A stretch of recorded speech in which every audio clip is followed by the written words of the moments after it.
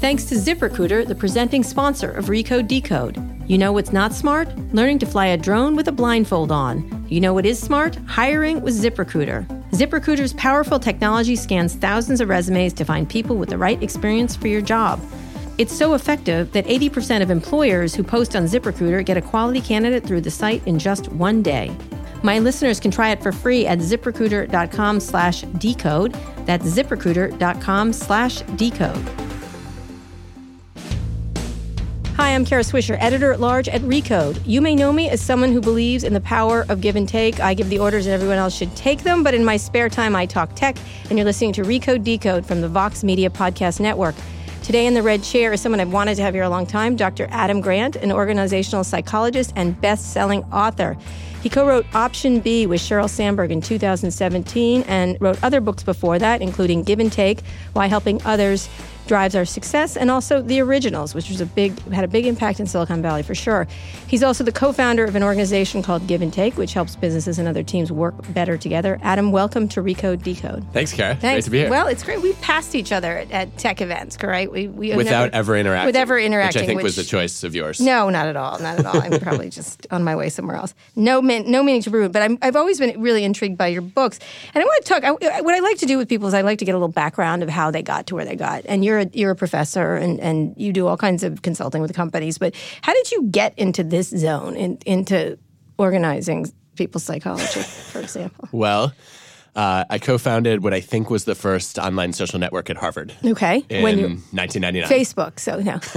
No, a few years earlier. Yeah. There were a bunch of us who had decided to go, but we were afraid we wouldn't know anyone. Mm-hmm. And so we started searching AOL profiles to find classmates. Okay. And we found a few every week, and we did a little email list. Okay. And we got to school in the fall. So it's a listserv. Yeah, it was basically, really early stage. Yeah. But when we arrived on campus in the fall, we'd connected about an eighth of the entering class. And we said, we know each other face to face. We don't need this email list anymore. And we shut it down.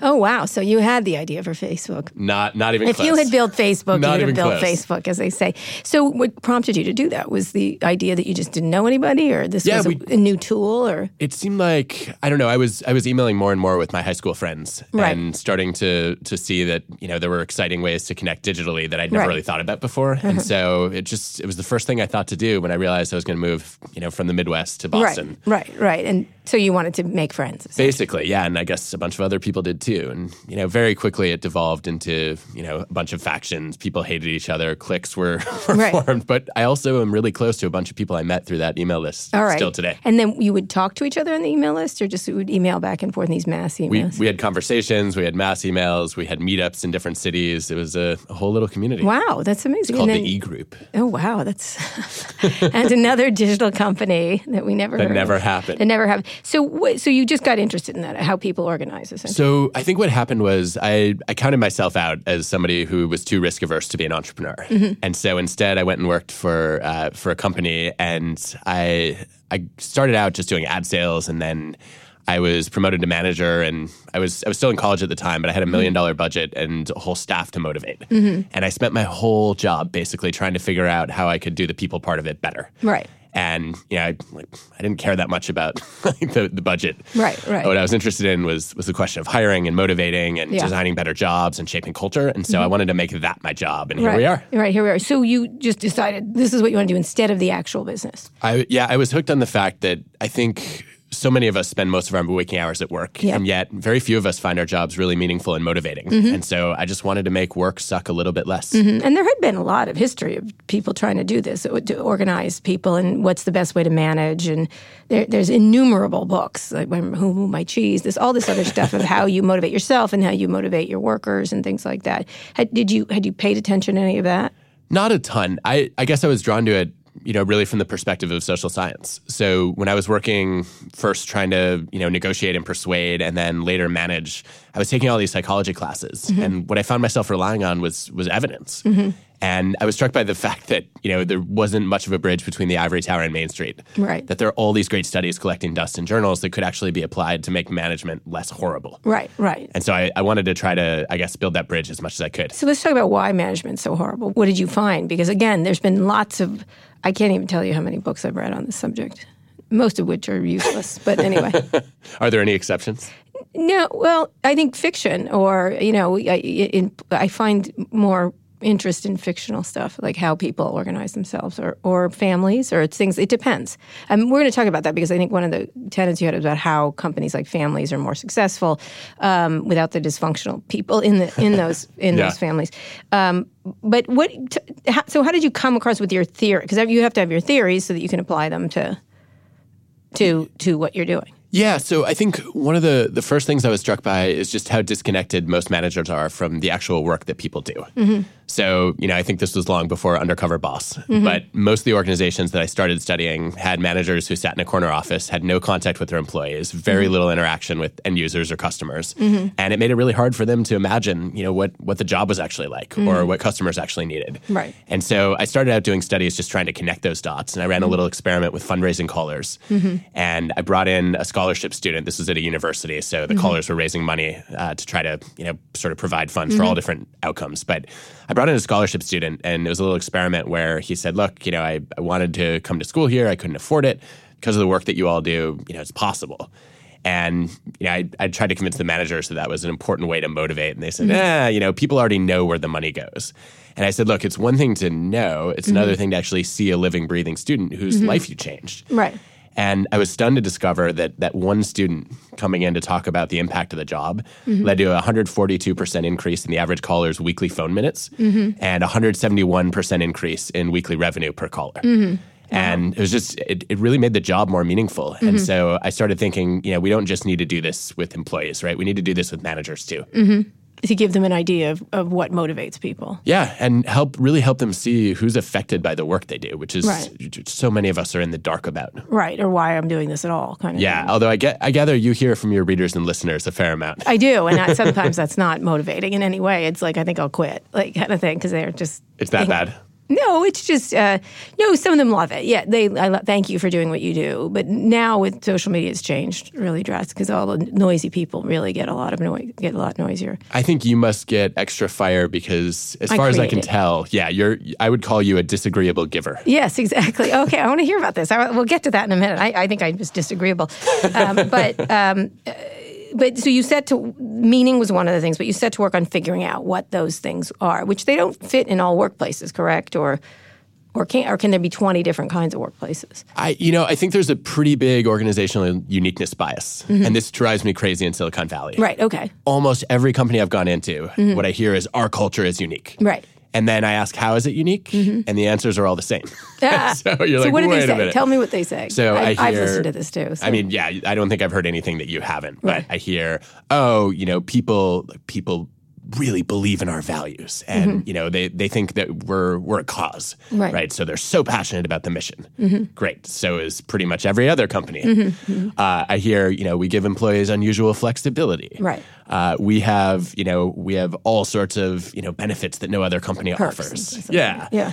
And, we live with integrity in ways that no other company does. And it's just the same platitudes over and over. Right. Which are often not applied, actually, except for the free stuff. Yeah, which is, I think, kind of a constant these days. Right, but, yeah. It's baseline. It's funny, if you go back, there was a great study that Joanne Martin led in the early 80s where she said, look, if you really want to diagnose the culture of a company, instead of asking people what the culture is like, you should ask them to tell stories about something that happened at that organization but wouldn't happen elsewhere. And so I've been advising my students to do this for years, to say, look, if you're going to interview a company, ask everyone you meet there, what's a story about something that happened here that wouldn't anywhere else? Right.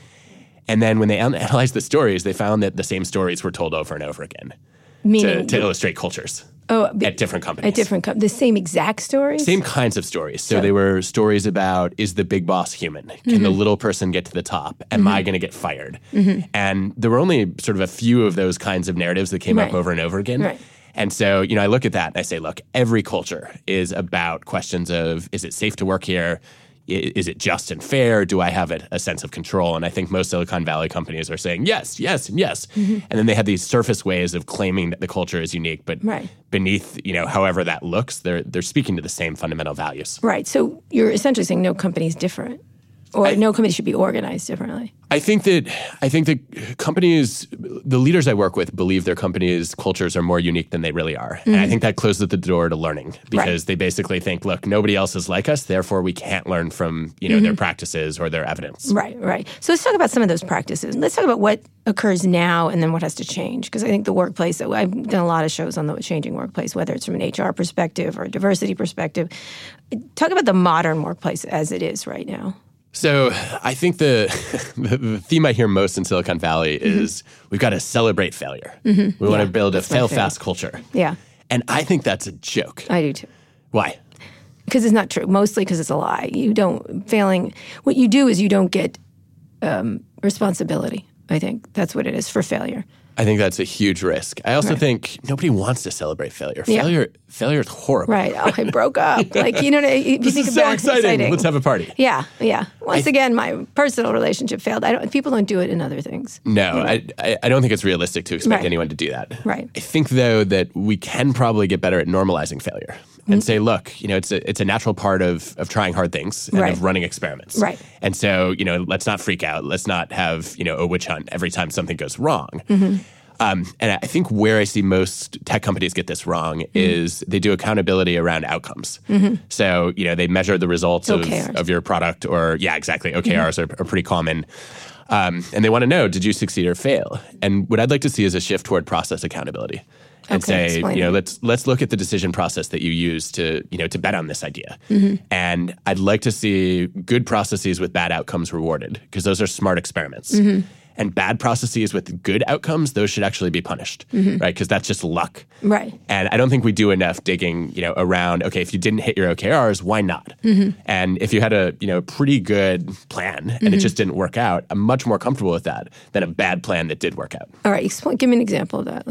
So I think a common example that I've seen over and over again is you've got let's say an engineering team who has an idea for a new product. And they bet on the new product, and it's a smashing success, and then they all get promoted. Right. And you find out they didn't really do their homework. They just had an idea, and they ran with it, and they got lucky. Right. And I think we should be less willing to reward that. I think on the flip side, I've seen lots of engineering teams come up with new product ideas that flop. But, they did a careful analysis. They said, look, here's the likelihood of success. And they knew why it failed, and it was a good learning opportunity for the company. And I think too often that gets dismissed or punished. Right. And because this idea that failure, but then punished though failure is rewarded, correct? Well, I think what happens in the examples that are that are most salient for me is those people are seen as not going places in the long term. Right. So maybe they helped us rule something out, but if they were really stars, they would have figured out how to make this project work. If they only had enough smarts. Yes. I think that's the thing I get. I mean, I think the fail fast culture. I'm not sure where it comes. I'm trying to locate its origins. I guess Steve Jobs sort of has done a lot of damage in that regard. He failed and then he came back, and I find it's really interesting when people talk about that. I'm like, there wasn't another Steve Jobs. There wasn't a second or a third. He was remarkable by himself, and so people tend to try to pattern map him in weird ways, I think. Yeah, I do think he's a little bit of a Rorschach test. Right. And the place that drives me craziest is when people say, you have to be ruthless because Steve Jobs was ruthless. And I always want to know, are you sure he succeeded because of those qualities and not in spite of those qualities? Right. And, why did the Steve Jobs who came back to Apple consistently get described as a little bit kinder, a little bit more patient, a little bit more thoughtful toward other people? Maybe he evolved a bit. Yeah, probably. So I want to talk also a little bit about what, so with the modern world, so fail fast, what else is a problem there? What else is a problem? I think, I have a long list of complaints, but one of my other big issues is companies that are all about culture fit. So most of the tech companies I work with say, when we hire, when we promote, we like skills, we're into star potential, but what matters most at the end of the day is, does this person fit the culture? And if you look at the data, there are a couple of studies that make this a pretty scary proposition. First one is a 15-year study of about 200 tech companies where you look at the founders' blueprints. And it turns out that the founders who are passionate about culture fit, their companies are less likely to fail, they're more likely to IPO. But then after that, they grow at slower rates.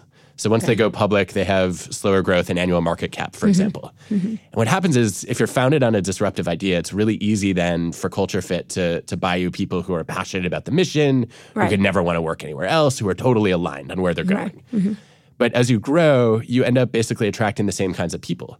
Because Culture Fit is a proxy for, are you similar to me? Do I want to hang out with you? And so you end up with this really nice sort of homogeneous group of people who fall into groupthink, and then it's easier for them to get disrupted from the outside. And they have trouble innovating and changing. I think that's a critical issue. I say this, I actually recently bothered some of the Facebook people about this. They kept talking about how cohesive they are, and I think that's a problem, as far as I can tell. There's no You think irritant. so? Yeah, I do. I think cohesion is overstated in some ways, when there's difficult questions, because nobody questions. If you get along so well, nobody says, "Wait a minute, like I don't think this is a good idea." That kind of at times of problems. So I'm not convinced. All right, tell me why. So this goes back to the early 70s. Irving Janis was the social psychologist who coined the term groupthink, and his big theory was that cohesive groups are the ones who always are seeking consensus, and they can't criticize each other, they can't have hard discussions.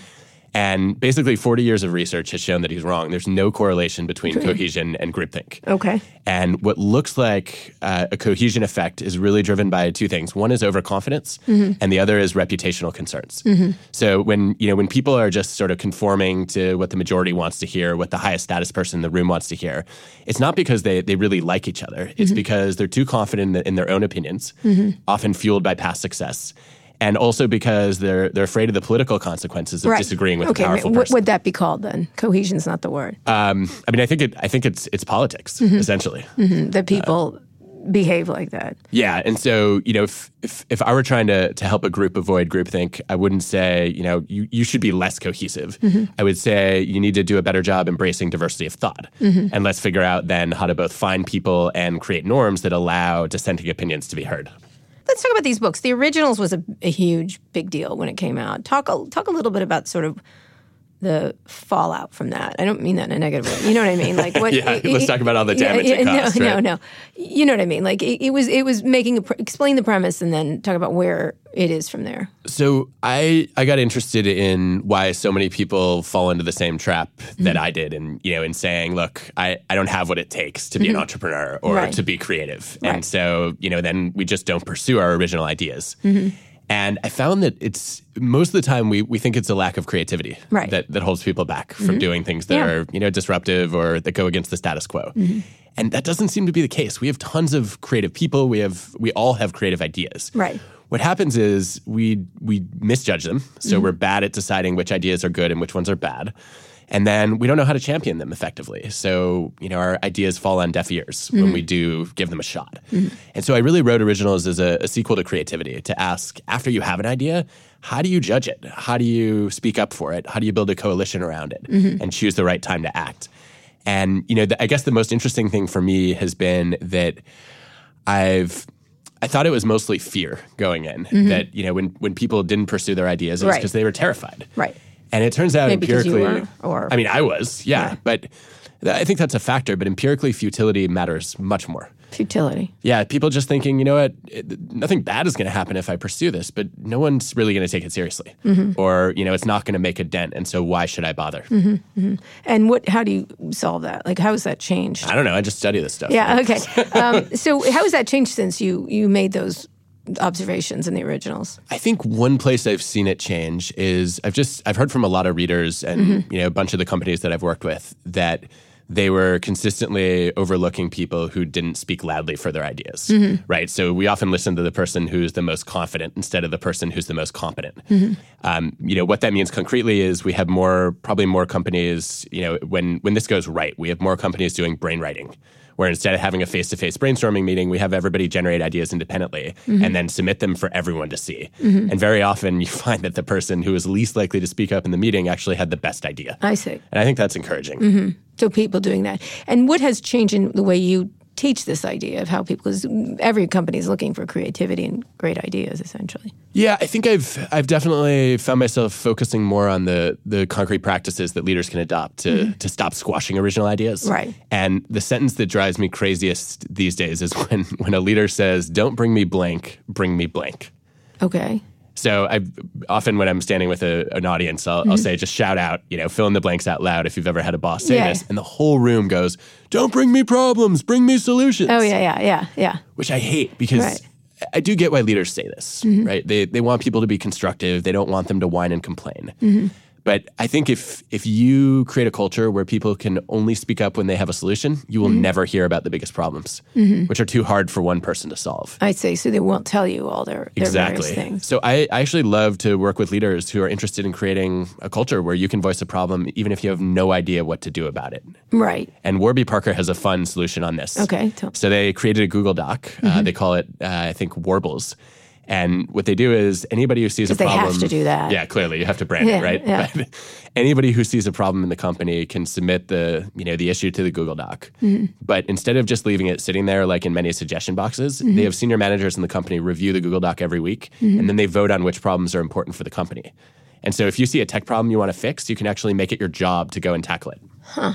You've got to get people to participate in it. Yeah, which they did initially by creating some, small fun awards to say, hey, look, whoever points out the most important problem is going to get some recognition. And then, over time, people actually saw that some of their best innovations came out of this Google Doc. And so they really got into it. That's interesting. I was just thinking about how you'd apply that to reporters. It wouldn't work. Why not? They don't participate. They don't. You ask and ask. And reporters are the shyest people on the planet. Is it shyness or is it independence? No, they're shy. They won't. When you ask for questions on whenever we've done difficult things and you ask for questions, you don't get questions. That's so interesting. That shyness doesn't describe most of the reporters I know. Well, it's not. What is it? They just don't. They're not interested. Like I don't know how else to put it. I remember being at the Washington Post many years ago, and they tried to bring in a consultant to fix the newsroom, and very few people wanted to participate. I think that they just were like, no, I'm not doing a trust fall, or no, I'm not. Maybe it is independence or just surliness or something. It could be, or just not identifying with the collective and saying, look, my job here is to do my own reporting, right? That other stuff is somebody else's problem. But then it created a stew of unhappiness. Like you know what I mean? The workplace wasn't necessarily a happy place. I can only imagine. Yeah, you know what I mean? It was just disgruntlement was what everybody had in common. And they've changed. Workplaces changed like that. All right, so what else? What other things? So another thing that I see a lot of leaders doing that mostly backfires is they say, look, we know we need diversity of thought in this room. And so we don't want just everyone to agree with the majority opinion. So we're going to assign a devil's advocate. And if you look at this, I mean, that's what I thought too, until you read all this research by Charlon Nemeth at Berkeley, which shows that assigned devil's advocates rarely convince anyone of anything. And more often they leave people more convinced than the majority view. Oh, wow. Which is scary.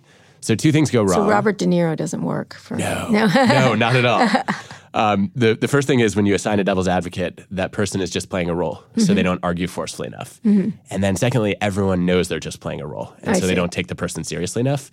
What the data suggests is that instead of assigning a devil's advocate, you want to unearth the devil's advocate. So find a genuine dissenter and invite that person to voice their views. And how do you do that? Usually it's announcing, okay, here's the topic before the meeting. I want to make sure we surface a range of viewpoints on this. So, everybody, can you submit or let me know what your perspective is? And very frequently you have to go to people one-on-one and find out what they think. And then, I guess the version of this that I've seen Sheryl do beautifully at Facebook is she'll start a meeting by saying, here's the topic. I want to go around the room and hear everyone's opinion. And she does that before she voices her view. And that way people can't be biased in favor of, what she's favoring. By everybody else, correct? Yeah, I think that's very possible, and that's why ideally you give people a heads up on what the important decision is, and then people have a chance to prepare their thoughts in advance. I see, and then you could identify the person who disagrees. Yeah, and then the goal is to listen to them even if you think they're wrong. All right. I was talking about your other book, Give and Take, Helping Others Drive Our Success. That should be the way it works. It is not often in workplaces. Sad but true. So I ended up finding that there are these three styles of interaction that exist in pretty much every industry and culture around the world. So I called them giving, taking, and matching. Givers are the people who by default are always asking, what can I do for you? Takers are the opposite. It's all about what can you do for me? And most of us kind of hover in the middle in this matching mode of saying, look, I'll do something for you if you do something for me. And I was interested in the success of those styles. And so I looked at data on engineers' productivity, salespeople's revenue, and found that the majority of the worst performers were givers.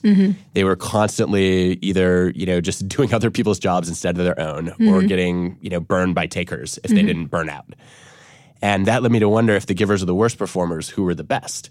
And I was surprised to discover it wasn't the takers or the matchers. It was actually the givers again. That the most productive engineers, as well as the least productive, the highest revenue producing salespeople, as well as the lowest, were givers. And so give and take was really about what it takes to be productively generous, to help others and succeed. Right. So what is that? I think it probably boils down into three big questions. So the first question is, who do you help?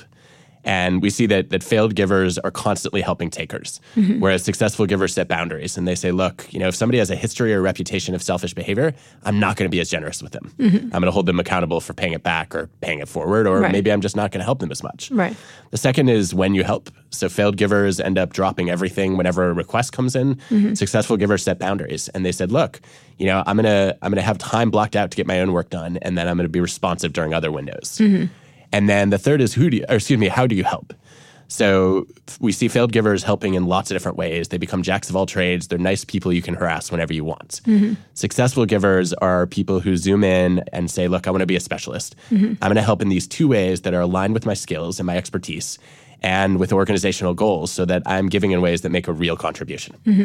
And the matchers are not successful then. So what happens to matchers is they very often create this transactional flavor when they help, right? It's not like I really cared about you, Kara. I was just helping because I wanted something from you. Right. And so they don't get the reputational dividends. The other mistake they make is they only help the people they think can reciprocate. And so they miss out on this, common Silicon Valley story of, there's this young entrepreneur who had a request from me. I ignored it because what could that person ever do for me? And now that person's a billionaire and I have no relationship with them. Right.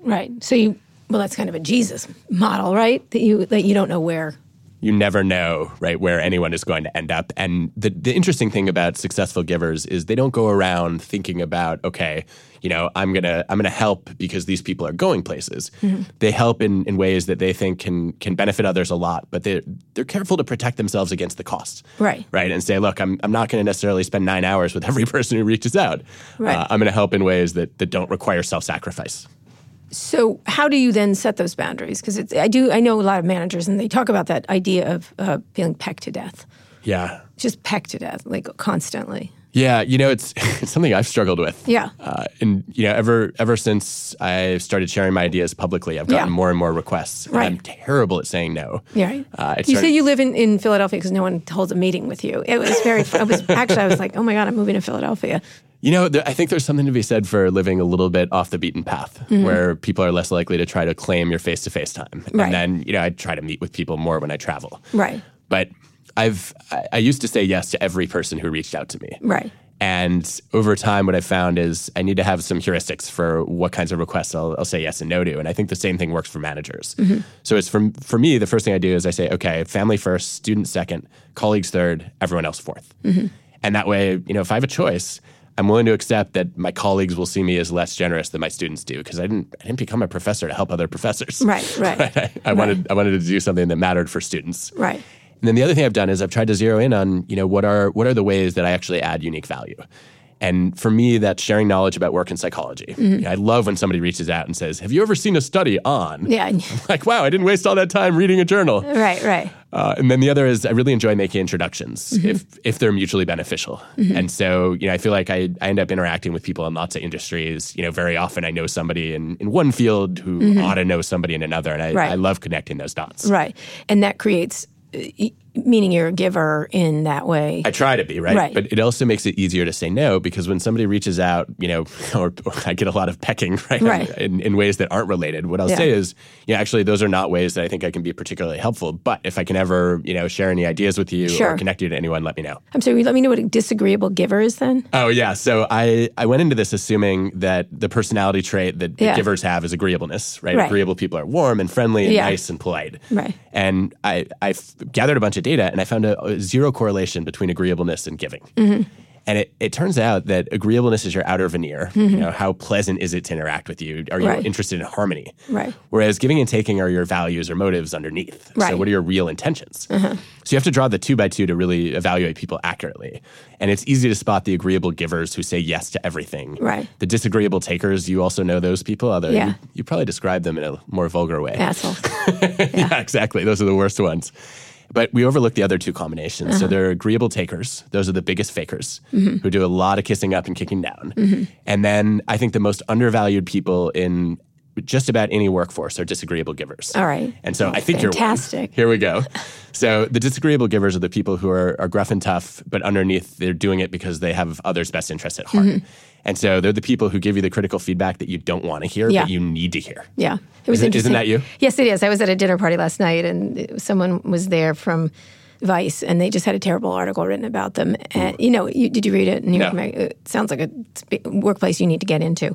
They have a new CEO now, a woman CEO, who's going to probably try to change things around. But and when I walked in, I saw this person, and I said, "Oh God, that article sucked, man. Well, how are you feeling? Like, what's the fallout?" And literally 3 people were like, "Kara, we didn't mention it. We didn't want to mention it to this person because." Well, that's rude of you. I'm like, what? We all read it, right? Like, I don't know what to say. Like, why not? Obviously, it's on this person's mind. And they then talked about it. It was interesting. But 2 people definitely were like, you shouldn't ask about that. I'm like, what? Why not? It's like saying the cancer. You know what I mean? Like, not acknowledging what's happening. It was interesting. That is one of the things that I think disagreeable givers do. Yes. Right? Sometimes it's misperceived as rude, but what you're doing is you're calling out the elephant in the room. Right. I was like, why would it? I don't know. It was an interesting disconnect between me and some people, and I was like, so what are you talking about? Like Trump some more? Or like whatever? You know what I mean? I don't know. Before we get to where Workplace is going, option B, what's been the result of that, do you think? It was a big hit, obviously, with Sheryl, about the death of Dave, who was a friend of mine, and I don't know if you knew him. Yeah, well. Dave actually was the one who introduced me to Sheryl. Oh, and wow. He was. I've never met a bigger giver. Yeah, he was absolutely. And he was not disagreeable. One of my role models. No, not at all. No. Highly agreeable giver. Yeah. I think when we sat down to write option B, we thought that it was going to be about really helping people build their own resilience. And overwhelmingly, the questions we've gotten, the feedback we've received is about this book. It either helped me be a better friend, or it gave me new ideas for supporting a family member who was struggling, or it got me thinking about how I could show up for my team more when they were going through hardship. Right. And I think what it said to me is, we have a huge self-help section in bookstores. And it's crazy to me that we don't have a help others section. Right. And so I guess I would put option B in the help others section. That I guess what I learned is there are lots of people who want to be helpful, and they just don't know how. Yeah, right? That was a big theme in that book, is people saying nothing around something that was terrible. It was, and nobody would acknowledge it. Which is surprisingly common. Yeah. And I guess the other thing it's gotten me thinking about is it connected back to something that I was first, I guess, alert to when I was writing Give and Take, which is if you want to build a culture of generosity where people do help each other, the biggest driver of that, as far as I can tell, is actually the willingness to seek help. That a lot of people just don't ask. They don't want to they don't want to be vulnerable. They don't want to be a burden to others. They don't know where to turn. And so if you don't ask, you end up with a lot of frustrated givers who would be happy to help if only they knew what someone needed or who was in need. And so I think you mentioned earlier, I was asked to co-found this company called Give and Take, where we're trying to make it easier for people to both give and receive help in 5 minutes a day or less.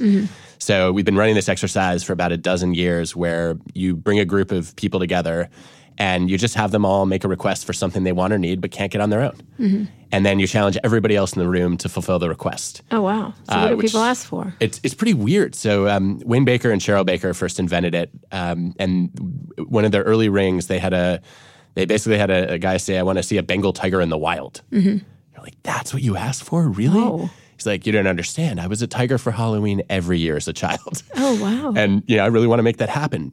No one in the room has ever set foot in a continent where that's possible. Right. But somebody in the room has a connection, makes an introduction, and the guy's able to fly out for a private tour of a game preserve. Now, unfortunately, the tigers got loose. No, I'm just kidding. Yeah, he's dead. Very funny. I think I've run it in my classroom for years, and the question we always get back is there an app to facilitate this so we don't have to just do it live? And that's what we launched in the spring. It's called Give a Toss, where you can log in, you can submit a request, you can offer to help other people, and I'm hoping it'll be useful. It's anybody.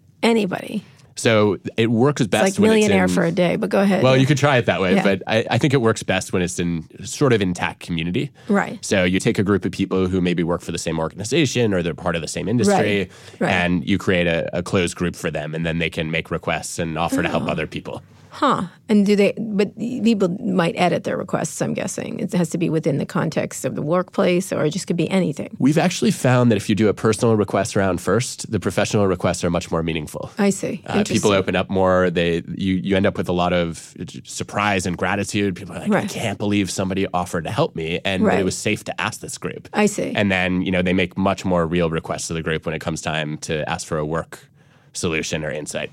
Oh, wow. That's an interesting concept. I once played a game on a Hollywood set, but it was not meant to be nice. It was. I thought the assistants were too assisting, and the people abused their power of, you know what I mean? Like those assistants just get the shit beat out of them in Hollywood. And so I was on the set of a show, and they were like, I was a friend of the director, and they said, what would you like for lunch? And I said, a shark sandwich, please. And they were like, what? And I said, I'd like a shark sandwich. And they're like, and I go, focaccia, obviously, with aioli. Like, hello. You know what I mean? And they were like, oh, okay. And they literally started to go get a shark sandwich. No. Like, yes. And I was like, what? I stopped them. I'm like, are you frigging kidding me? Like, I want a tuna fish sandwich. Thank you very much. You cannot get shark sandwiches for people. Don't let anybody ask you for a shark sandwich. And I was trying to show these kids, like, but of course they had to if someone had asked for a shark. Anyway, so I called it my shark sandwich moment. It was really interesting. It sort of was like a workplace I don't want to be part of. Someone agreed to do something so ridiculous. Clearly. So I'm going to finish talking a little bit about where we're going in the workplace, because I think most people, even though we're at low employment, feel very not disgruntled, disturbed. There's something disturbing happening in the workplace and where work is going to go. And you have all these ideas that maybe that AI is going to replace us, all these vague worries about automation. They're not vague. They're actually real. Robotics. And I think people can feel it. And I think some of the political unrest is about that, about the workplace and how it's conducted. Talk a little bit about where the workplace is going. And Silicon Valley does try to pioneer workplaces, but it's mostly through having Quonset hut offices or, something weird. Yeah. But where do you imagine the most interesting workplace setups are happening? So I actually tried to explore this when I started my podcast with Ted this spring. Right. So the concept it's called work life. Right, exactly. And the concept was to find organizations that have mastered something that we all wish we were really good at, and then go and learn from the extreme, the same way that you might pick up a workout tip from an Olympic athlete, even though you might not be an Olympian. So there are a couple of places that really changed my thinking about the future of work.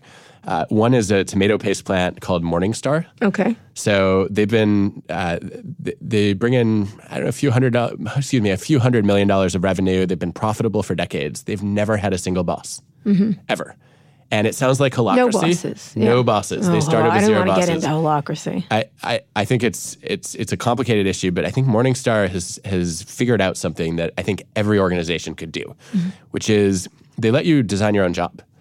And they say, look, if the job description that you come in with was not written for you, then it's not going to capture your interests, your strengths, your values. So what if we let you create your own? You can be an architect of your work, essentially. And the question is, great. How do you make that work? Because we have an organization to run and we have a mission to achieve. Right. And the way that they've solved that, and this is so actionable, is they have every single person every year write what they call a CLUE, which stands for a colleague letter of understanding. And what that is a description of how you're going to add value to the mission this year. And you write that out, and then you have to take it to the 5 to 10 people that you work most closely with and get their buy-in. And then they have to do the same thing. And so everyone goes to their colleagues and basically says, look, this is what I want my job to be. Here's how I think it advances the mission. And then if they can get a bunch of people to say that's a good idea, then they get to redesign their own job. So who designs the mission?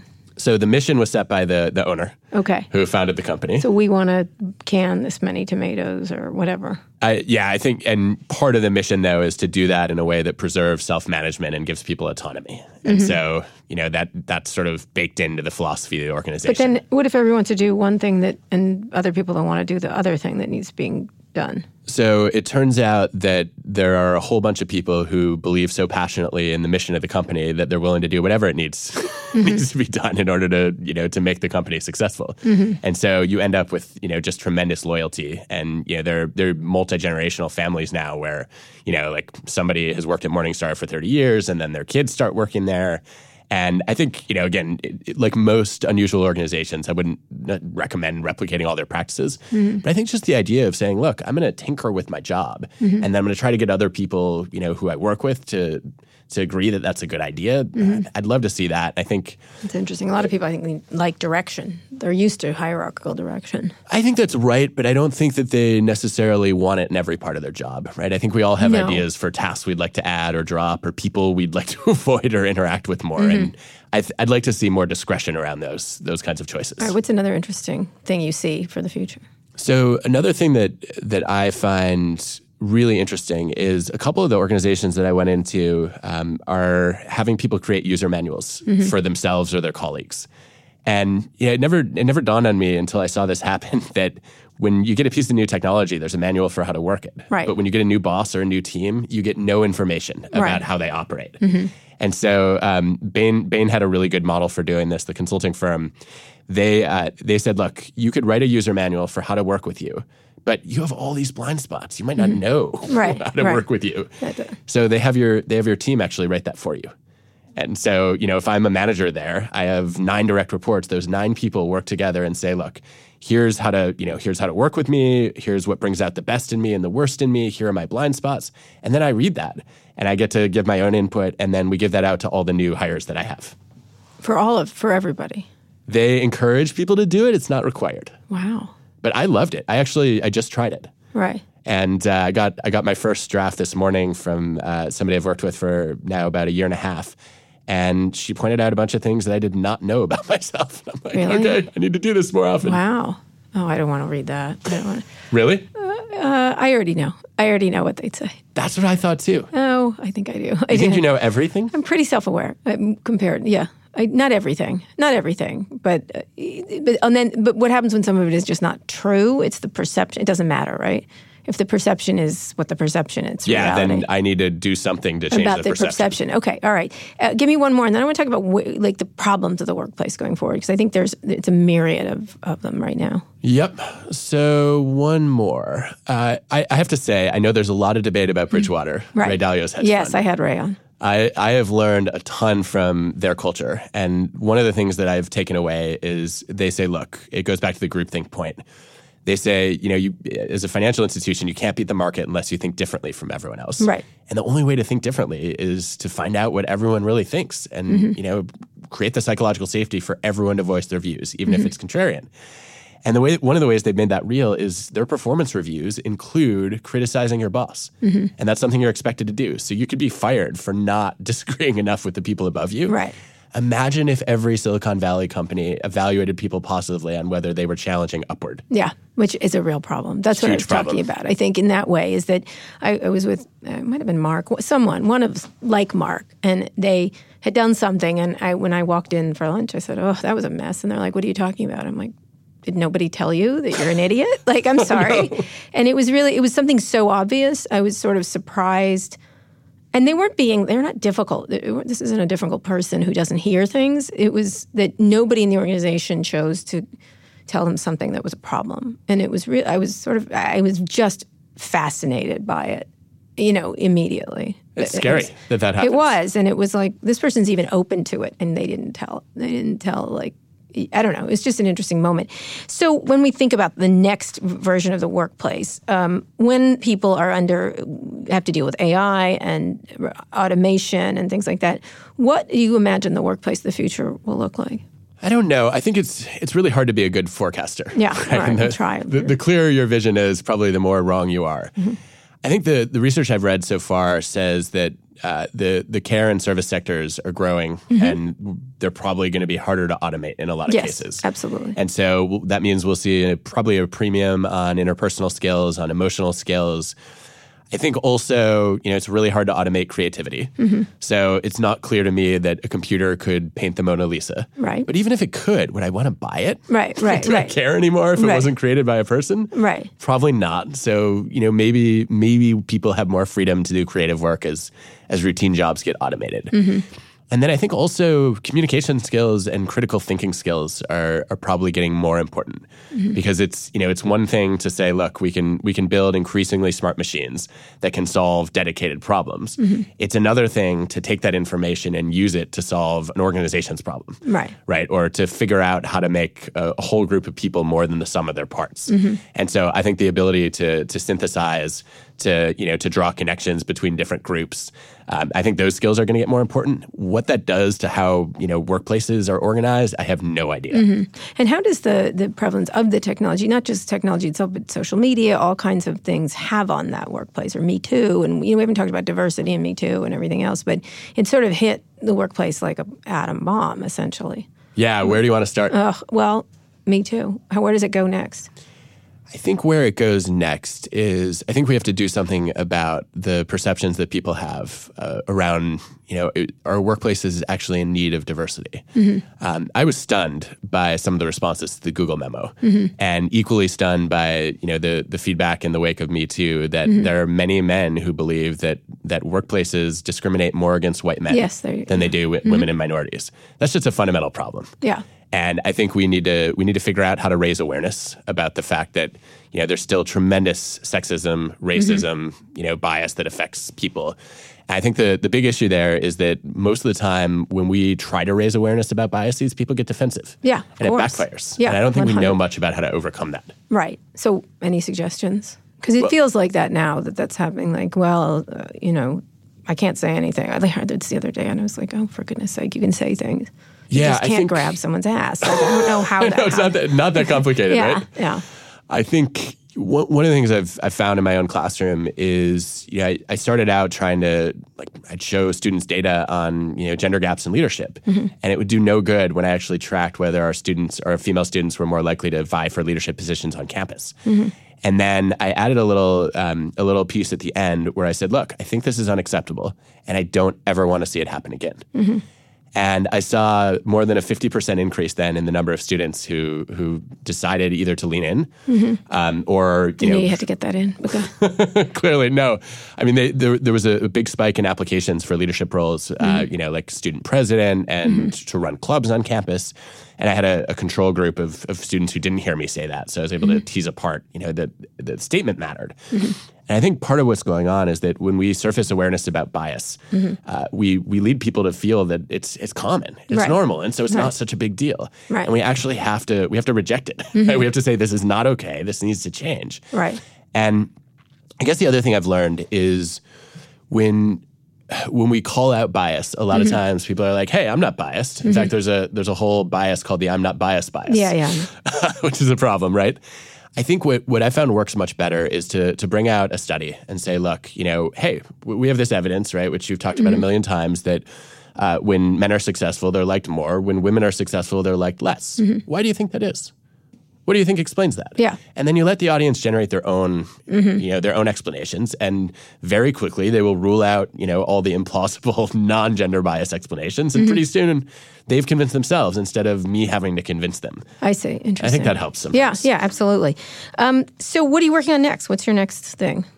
So that is a good question. I'm not sure yet. I'm excited to start thinking about the next season of Work Life. I don't know about you. I think podcasting is so much fun. Oh, yeah. Totally. I've never done anything where I get to learn and share in real time that way. It's better. Yeah, I agree. That's exactly right. I was talking to someone, we were talking about where news is going, and I'm like, in a podcast, you can have the entire news thing in a much more satisfying way for users and the report. It's like being in a reported, whether I'm talking to Bill Gurley or I'm talking to Sheryl, you know what I mean? Like, it has a different thing, because even if you don't get all the answers, you certainly get all the questions. It's alive. It has so much more context than writing does. Absolutely. So I've had a blast with that, and I'm just looking forward to going into some new workplaces. All right, cool. All right, thank you so much, Adam. It was great talking to you. Thanks for coming on the show. Thank you. If you enjoyed the interview as much as this, disagreeable giver. All right. I'd like to be a disagreeable taker, but oh well. If you enjoyed the interview as much as I did, be sure to subscribe to the show. You can find more episodes of Recode Decode on Apple Podcasts, Spotify, or wherever you listen to your podcasts, or just visit recode.net/podcast for more. If you have a minute, please leave us a review on Apple Podcasts and tell other people about the show. That helps them discover great interviews like this one. Now that you're done with this, you should check out our other podcasts, Too Embarrassed to Ask and Recode Media with Peter Kafka. You can find those shows wherever you found this one. Thanks for listening to this episode of Recode Decode. Thanks to our editor, Joel Robbie, and our producer, Eric Johnson. I'll be back here on Monday. Tune in then.